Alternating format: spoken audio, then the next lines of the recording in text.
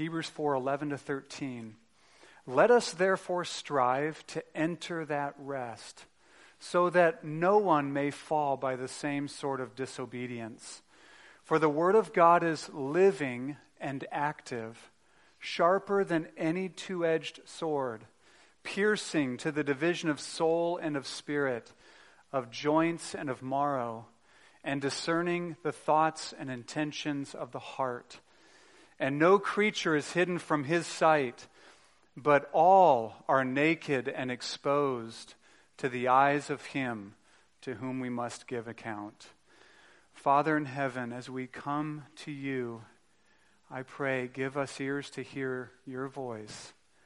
We thank you that we can come to you as loving, accepted children in Christ. But Father, protect us from just hearing what we want to hear today. Give us what we need. We need to hear you. In Jesus' name, amen. I want to do a thought experiment to start off. Now, don't answer this out loud, please, okay? Don't answer this out loud. How would you answer this question? How would you briefly describe the Bible? What adjectives would you use to describe it, the Scriptures? Hebrews chapter 4, verses 12 and 13. This is a classic text on the power of the Word of God. But it might seem somewhat out of place in this context, right? I mean, Reed's been, if you were here the last couple of weeks, Reed has been teaching on from verse 7 of chapter 3 through verse 11 of chapter 4, has been talking about being careful and warning us to not fall into the same kind of disobedience that the Israelites did, that brought them into God's judgment. And we've been challenged and encouraged to pursue and diligently strive to enter into the rest of God. And then all of a sudden, there's these two verses on the Word of God. It seems like where's this coming from? It seems to be coming out of nowhere, perhaps. We've been talking about, we've been cautioned about being hardened by the deceitfulness of sin and to be believing people, those who believe the promises of God and the Word of God. And then there's these two verses on describing the Word of God in such a powerful way. And the key for us is to understand the connection between verses 11 and 12. Probably about 10 years ago, I read this book on how to study the Bible that I found incredibly helpful. And it was by John Piper, and he gave this analogy. He said the Bible is not full of individual pearls, like nuggets here and there that aren't really connected, but rather it's like a golden link of chains, all connected. And so when we see the author of Hebrews here, beginning verse 12 with the word for, he's giving a reason of what he just said before. He's giving us a reason for why we should strive to enter into God's rest so that we don't fall by the same sort of disobedience as the Israelites. The disobedience of the Israelites is described in verse 2 of chapter 4, where it says, "For good news came to us just as to them, but the message they heard did not benefit them." And why? Because they were not united by faith with those who listened. Specifically, we're told that their disobedience was a disobedience of unbelief. That was their disobedience. That was the central disobedience. And I would say that's our central disobedience. Whenever we disobey, it is unbelief. It's not primarily the external activity of disobedience. It is the internal disobedience of unbelief. So later in verse 2, again, it says that the message or the word they heard did not benefit them. And why? What? Why didn't it benefit them? Because it wasn't united by faith in those who listened. It's important to see the focus on the word or the message or the good news that they disobeyed. It's not even just unbelief in some vague, nebulous, abstract sort of way. It was that they were filled with unbelief concerning God's word, God's message, the good news that God had spoken to them. The word did not benefit them because they didn't believe it. And we should stop just for a moment, because remember, the context tells us these were the very people that came out of Egypt.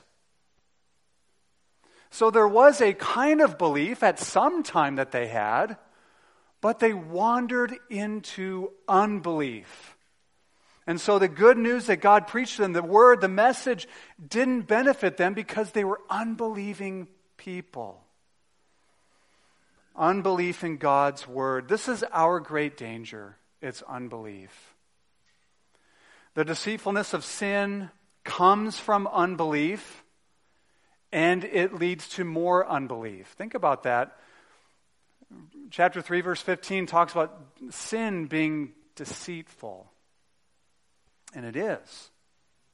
Sin doesn't come with flashing lights saying, I'm going to tempt you to do something really bad now. Right? It comes subtly. It comes in the dark of night. It comes to deceive. And unbelieving people, though through outright rejection perhaps, or ignorance, or neglect, or lukewarmness concerning God's word, wherever the unbelief comes from, this unbelief will lead to a people perishing. They will go the way of those who came out of Egypt, who wandered for 40 years and died in the wilderness. And so, when verse 11 says, strive to enter God's rest, it means be diligent to hear the word of God, the good news, God's message, and believe it, and trust it, and hold tightly to it, so that you don't fall like those who died in the wilderness. And so now we see this connection. Right? Verse 11 again says, let us strive to enter that rest so that no one may fall by the same sort of disobedience. Or let us strive to hear with faith God's message and hold on to it. Why? For the word of God is living and active and sharper than any two-edged sword, piercing to the division of soul and spirit, of joints and marrow. It's able to judge or discern the thoughts and intents of our heart. We are to be diligent to hear and respond in faith to the word of God, to the good news, because of the way that God's word is described. So when I asked you, how would you describe God's word? Living and active, something along those lines, did that come to mind? Sharp like a sword, discerning, searching. So, having made that connection between 11 and 12, let's look at how God's word is described.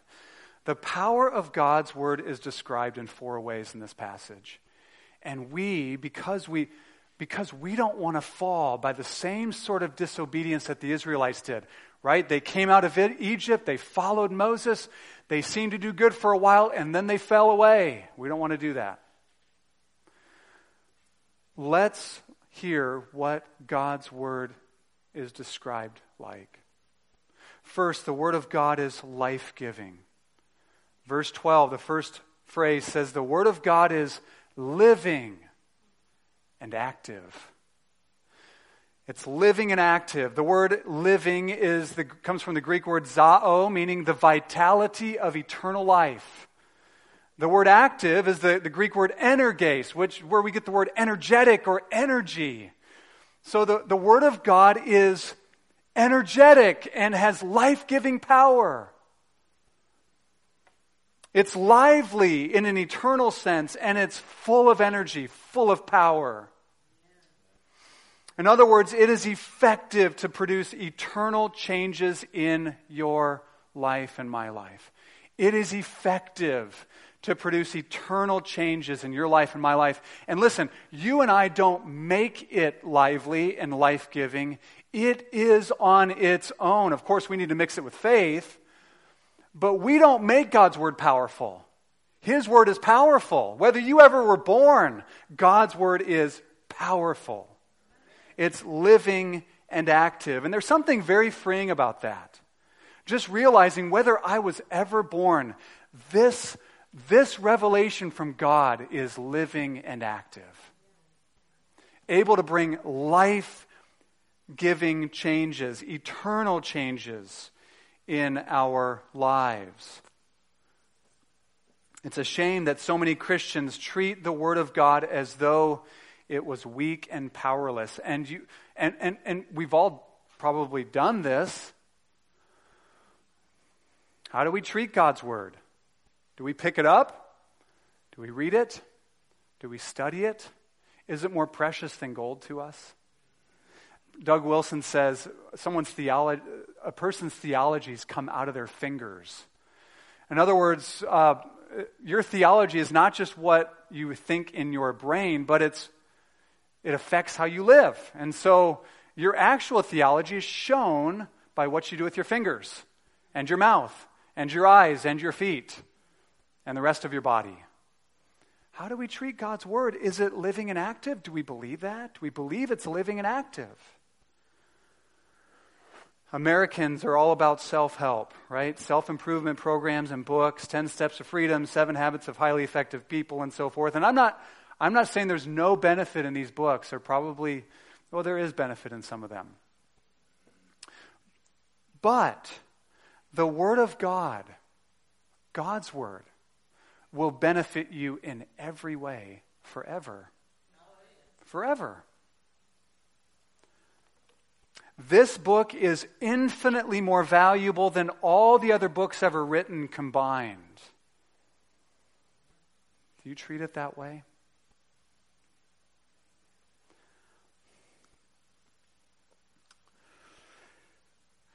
These are the words of God written down for us. This is the revelation God has given us. And they are alive because the one who speaks them, and I do say speaks, not just spoke them, but the one who speaks them is alive forevermore.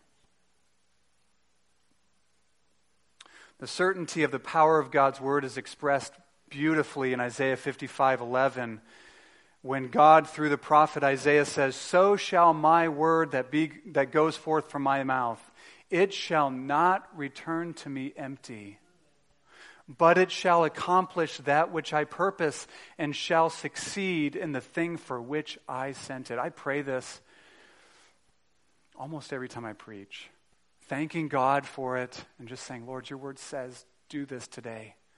Send your word out. Accomplish what you want today." So the word accomplishes, or it's living and active, that for which God sends it. It is effective to produce eternal changes in our lives. And what are some of these changes that it produces in our lives? How about salvation? How about the new birth?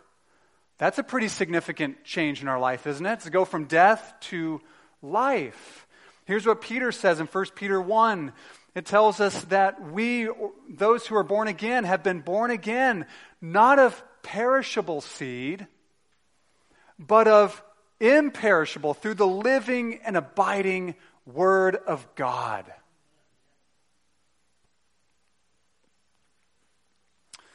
How about revival? Does that sound good? We want reviving personally, and for us as a body, and for the church of Jesus Christ, wherever it's found, we want that. Psalm 19:7 says, "The law of the Lord is perfect." The law of the Lord, just another way of talking about God's word, God's revelation. The law of the Lord is perfect, reviving the soul. How about rest for your soul? Hebrews 4:9. There remains a Sabbath rest for the people of God. Jesus says, "Come to me." And again, it's not like, "Oh, where's he at? Where do I need to go? Do I need to go in a closet?" No, come to me. In other words, hear my words, listen to what I say, and believe it, and find rest for your souls. And so we should pray like the psalmist in Psalm 119, who says, give me life according to your word. The word of God is life-giving. But the word of God is also piercing. Verse 12, the second part says, the word of God is sharper than any two-edged sword, piercing to the division of soul and spirit, of joints and of marrow. The Bible is not a harmless book. It has teeth. It reminds me of at the end of the Lion, the Witch, and the Wardrobe when, no, it's not at the end. It's more toward the beginning. When the beaver says to Lucy about Aslan, the lion, of course he's not safe, but he's good. And the Bible is not a safe book, but it's a good book. It's the best of books. But it pierces. The Word of God is sharp, and it pierces, it cuts. I mean, think about even just the context from the last 2 weeks. I don't know if the words of the text and how Reed expounded it just penetrated, but it should. 3 or 4 times, I didn't count. I think it's 4, but it says, today, if you hear his voice, do not harden your hearts. Words like this, take care lest there be in any of you an evil, unbelieving heart. Now, when you hear things like that, our tendency is to say, well, I wonder who that's for. Or, I know who that's for. But listen, it says, be careful lest there be in any of you an evil, unbelieving heart. The warning about the deceitfulness of sin. These words are meant to penetrate us. They're meant to pierce.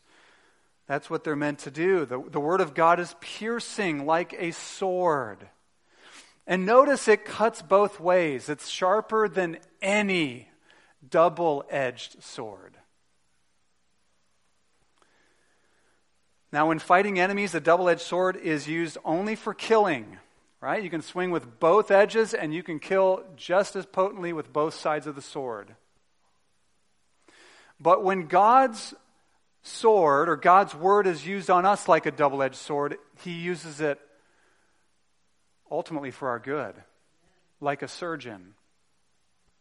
Like a surgeon, he cuts, but he does it for a good purpose. He does it to expose the disease and ultimately to bring healing. The Word of God cuts us to expose sin, the deceitfulness of sin, and then he cuts that sin out in order to heal. A Bible that does not cut cannot expose deadly disease. And I would just say a Bible that does not wound cannot heal.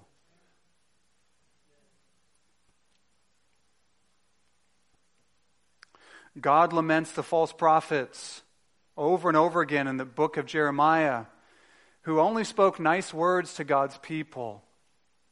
All they had to say was, peace, peace, don't worry, everything's going to be okay, everything's going to be great, God is good, you're good, we're all good. And God laments them and says, they heal the wound of my people lightly. The Word of God doesn't do that. It cuts in order to heal. Let me ask you, when was the last time you were convicted of sin when you were reading your Bible? Like deeply convicted of sin. Or when was the last time you were convicted of sin when you heard a sermon? When you sat at church under the ministry of God's Word? When was the last time you found yourself repenting when you read the Scriptures? It's meant to lead us to that. It's a sword. If you can't remember, and this is not this is not just to beat you up, but if you can't remember, I might suggest that you have blunted the sharp edge of God's word,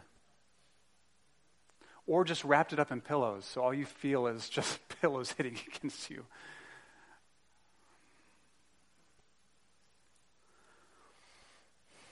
His word must do its necessary cutting in order that it may do the necessary healing. And I fear that many have done this. I recently heard a preacher say that when he reads his Bible, he puts on the spectacles of God's love. Now, that sounds really pious. It sounds really spiritual. But it became very evident that he was unable to see a lot of what the Bible says because he puts on a special set of glasses to read it. The Bible is the spectacles through which we're to see everything else, right? We don't put on special glasses to read it. We receive it as it comes to us from God, when it brings healing and encouragement, and when it wounds us and convicts us and leads us to repentance. We should pray, learn to pray like David and mean it when he said in Psalm 139, verses 23 and 24. And I'll just say this. When I was younger, and I think less mature, I used to think that for New Testament Christians, this prayer was wrong. I don't think it is anymore. You certainly can go overboard. If this is all you pray, it's probably taking it too far. Psalm 139, verses 23 and 24. Search me, O God, and know me.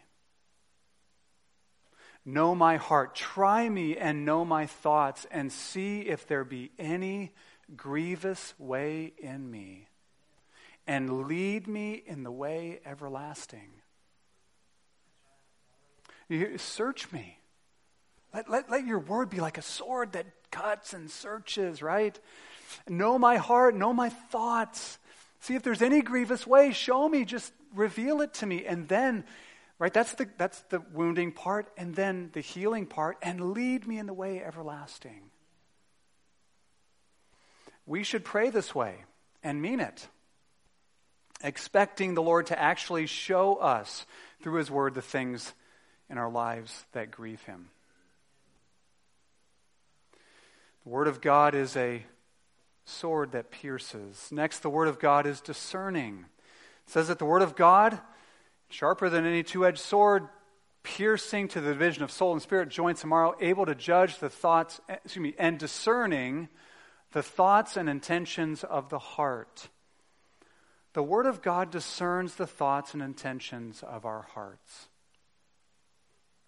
The word discern comes from the Greek word kritikos.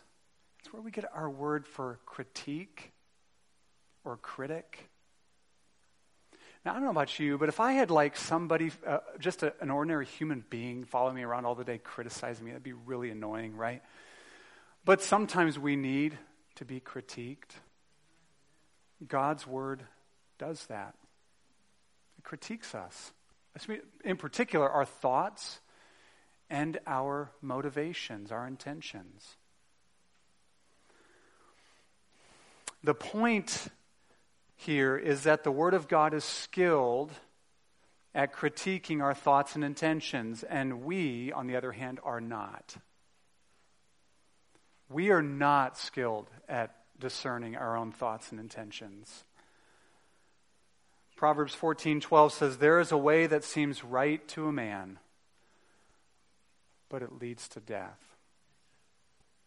Therefore, the hallmark advice to follow your heart is really bad advice. It is. I think most people here would probably agree with that, but how often do we do exactly that? We follow our own, what we want to do, our own thoughts, our own intentions. We just go for it. We just go with it. rather than having our hearts, our thoughts, our intentions discerned by God and changed by God. Jeremiah 17:9 says, the heart is deceitful above all things and desperately sick. Who can understand it? And I realize that some have taken this verse to such an extreme that every thought and attitude in your heart as a Christian is evil all the time. And of course, we know that's not true because we've been born again. We have God's law written on our hearts. We have the Spirit indwelling us. Our sins have been wiped away through the blood of Jesus. But we must constantly expose our minds and our thoughts, our hearts, our intentions to the scrutiny of God's Word. I remember, it wasn't that, well, I'll get to that later, never mind. Listen to the way that Charles Spurgeon describes the critiquing Word of God. He says, the Word of God says of this thought, that is vain. And of this thought, it is acceptable. Of this thought, it is selfish. Of this thought, it is Christ-like. It is a judge of the thoughts of men. If we want to truly know ourselves, we must therefore feed on God's Word. And we really want to know ourselves. We need to feed on what God says. God's Word it functions like a mirror, showing us ourselves in stark reality. James chapter 1 says this, if anyone is a hearer of the Word of God but not a doer, he's like a man who looks intently at his natural face in a mirror. For he looks at himself and goes away and at once forgets what he was like. It's like looking in a mirror, right? That's what the Word of God is. It's like looking in a mirror and it shows us ourselves. The Word of God does this. And it tells us all the wonderful things God has done for us in Christ and who we now are in Him. And it also shows us the blemishes and the warts and the sleepers in the eyes and all of that as well. The things that God is still working on. Kent Hughes, in his commentary on the book of Hebrews, said, God's Word, read, meditated upon, and prayerfully applied, will give us brilliant discernment and profound self-knowledge. It wasn't that long ago when I was reading through the book of James, and I needed this so bad. I was in a funk in my heart, bad attitude, in a fighting mood. I was just not doing well that day. And I read this in James chapter 4. It says this, what causes quarrels, fights? And what causes fights among you? What causes quarrels and what causes fights among you? Is it not this? It's going to diagnose it. It's going to tell us. I needed to hear it that day. Is it not this, that your passions are at war within you? You desire and do not have, so you murder. You covet and cannot obtain, so you fight and quarrel. I mean, isn't that discerning? Isn't that discerning? And it was great. You know, like the next time my kids got in a fight, I said, you know what causes fights and quarrels among you? I'm not going to ask you. I'm going to tell you. Because we have our own answers, right? What's wrong in my heart right now? Well, I think that so-and-so did this. No. It just cuts through the facade.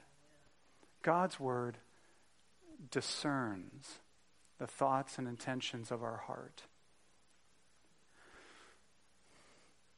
Unfortunately, an all too common way of approaching the Bible is to critique it rather than let it critique us. We are faced with something the Bible says, and we think to ourselves, has God really said? But who does that sound like? The serpent in the garden. Paul tells us the Christian is the one who seeks to take every thought captive to obey Christ, assuming that every thought is not already taken captive to obey Christ. We're to take it, every thought captive, to obey Jesus Christ. The Word of God is the great critic or a discerner of the thoughts and intentions of the heart. And finally, the Word of God takes account. Up until now, we've been speaking about the power of God's life-changing, piercing, and discerning Word. Now in verse 13, the focus changes or switches from God's Word to God Himself as the seeing and knowing and evaluating God.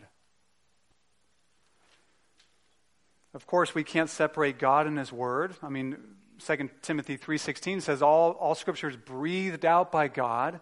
We can't separate the two, so it's natural for the author to do this.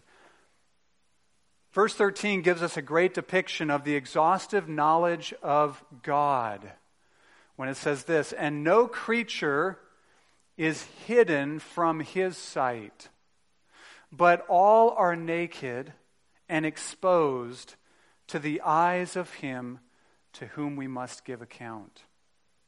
God knows everything. God sees everything. All things are exposed to Him in plain sight. The things done in broad daylight, the things done in the deepest, darkest cave, all things are before Him. Nothing is hidden from Him. The word naked here, used in the ESV, simply means they're laid bare. In fact, that's how the New American Standard translates it. All things are laid bare and exposed to God's sight. Job chapter 34, verse 21 says, "For His eyes are on the ways of man, and He sees all of his steps." Verse 13 almost forces us to picture ourselves in the hands of God, under His divine gaze, with every single act, every word, every thought, every glance, every intention, every motivation, every emotion, every affection, every feeling, you might say, being taken into account. Even this very moment. Now, we may fool others, but we cannot fool God. We may pretend before others, but we can't do that with God. We just can't. When He addresses us and speaks of unbelief, disobedience, the deceitfulness of sin, the hardness of heart, we may be able to, put on a good front for others. We might even deceive ourselves or fool ourselves for a season.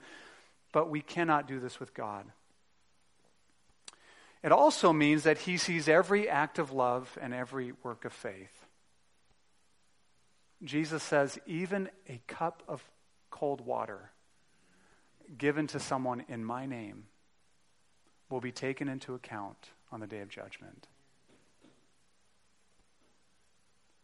Hebrews 6:10, the author says this, "God is not unjust so as to overlook your work and the love that you have shown for His name in serving the saints as you still do."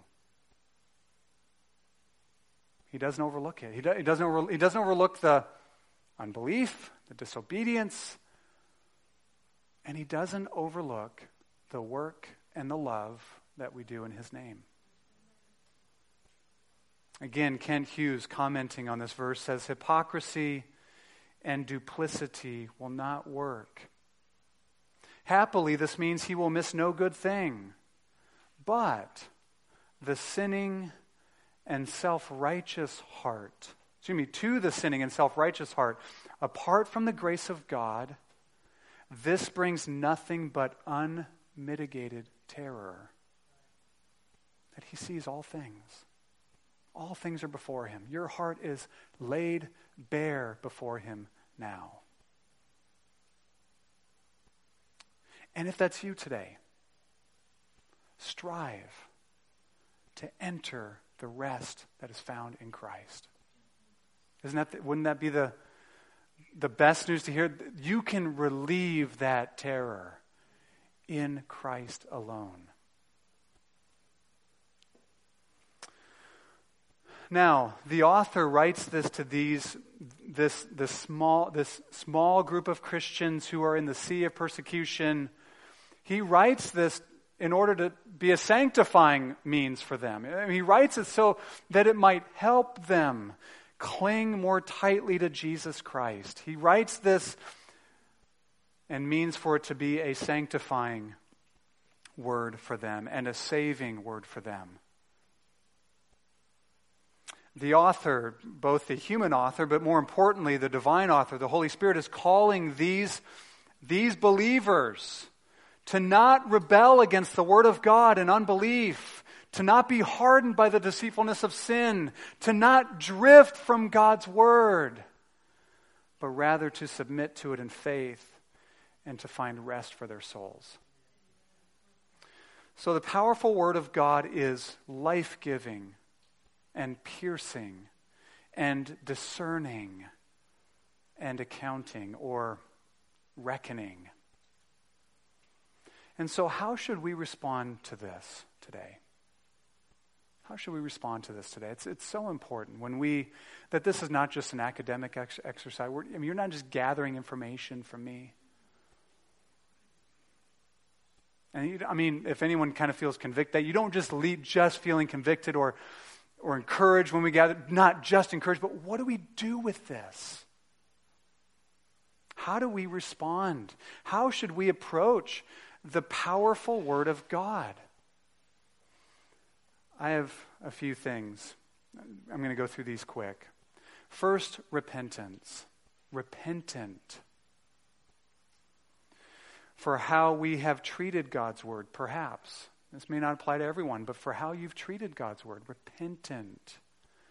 If you've ignored God's Word, if it's been unimportant to you, if it has no place in your life or very little place in your life, if you've played fast and loose with it, if you've blunted the sharp sword and you wrapped a pillow around it, and that's how you approach God's Word, repent of that. Today, right now. Because those warnings earlier in chapter 4 and in chapter 3 are for you. They're for us. We don't want to do that. We don't want to respond to God's Word that way. Number 2, believe in the life-giving Word of God. It's not just faith in a good feeling that we're after. It's not unbelief in a good feeling. It's not unbelief in some kind of, foggy idea out there. We want to have faith and belief in God's Word. And so believe, right? Fight to believe God's Word. Strive to believe God's Word. And when there's unbelief, fight against it with all of your might because it's deadly. So believe, repent, believe. Number 3, submit to the piercing, convicting, wounding, and healing Word of God. Submit to it. God has a lot to say to us. Some of it just puts a spring in our step, like we're ready to just go down the road and, man, life is good. And some of it ought to bring us to our knees under His glorious, weighty presence, and some of it ought to strike us to the core of our hearts in conviction, and we are to submit to all of it. Isaiah says, and God says through Isaiah, in Isaiah 66, I think, this is the one that I will esteem, the one who's humble and contrite and who trembles at my word. To tremble at the word of God is just to come with a humble heart and just, what do you say, God? What do you say? Speak, Lord, your servant is listening. Whatever you say, it's for me. Submit to the piercing, convicting, wounding, and healing Word of God. Number 4, humble yourself under the discerning Word of God. And this goes along with the one prior, but humble yourself under the discerning Word of God. Never assume the Bible's not talking to you. It is talking to you. When I say the Bible, of course I mean God. God is talking to you and me through the Scriptures. So humble yourself under the discerning word of God. When he says, this thought is vain, say it's vain. God says so. This thought is Christ-like. Say, thank you, Lord, for working that in me. And number 5, obedience before the face of God. When we come to God's word, repentant, believing, submitting, and humble, well, then we get up and we walk in obedience before God's face, right? No one is hidden from his sight, right? No creature's hidden from his sight. All are naked and exposed to the eyes of him to whom we must give account. So we live our lives before his gaze. Let's act like we do in obedience to his word.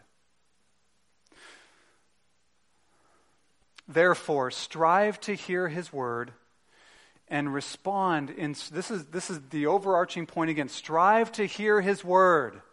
Here on Sundays when we gather in Bible studies, when you're listening to a podcast, when you open your Bible, strive to hear his word and respond in submissive, humble, obedient faith so that you don't fall into unbelief, so that your heart is not hardened by the deceitfulness of sin.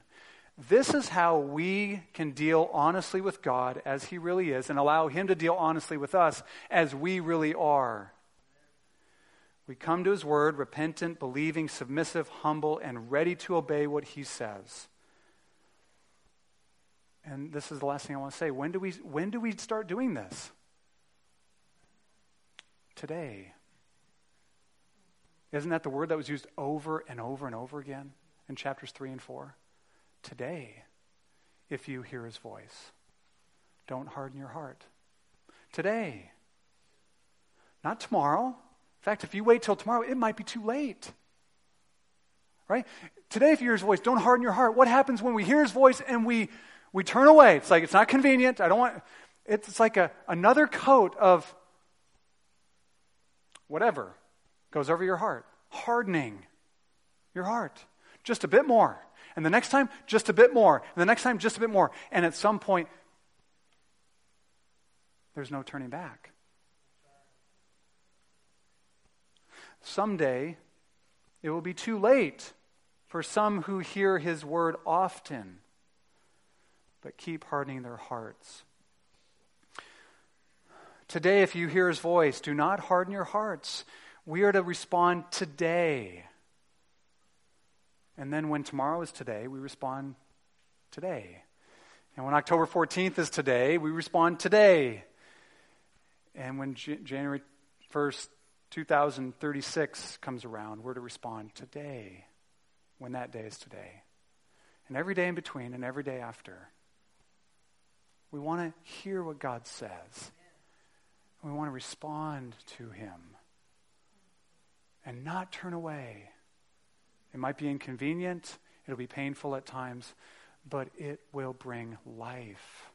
Eternal life when you die, and life now. Jesus, when he turned to his disciples and says, everyone's leaving, you're going to leave too? John 6 at the end, and Peter says, where are we going to go? You have the words of eternal life. Let's pray.